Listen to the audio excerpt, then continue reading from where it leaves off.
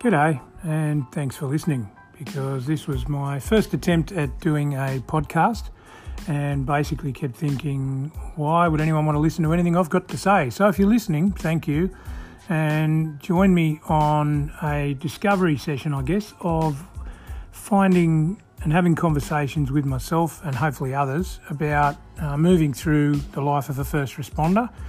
Whether that's to stay in the role or to move out of the role, how you progress into a different role, but just managing the trauma that you experience in that role, whether it's on-scene trauma or the behind-the-scenes trauma within the institutionalised workplace that you're within. So I hope this resonates with anyone. If not, it's a great space for me to vent and feel better. So thanks for having a listen, and drop us a line if you're interested in taking part. Cheers.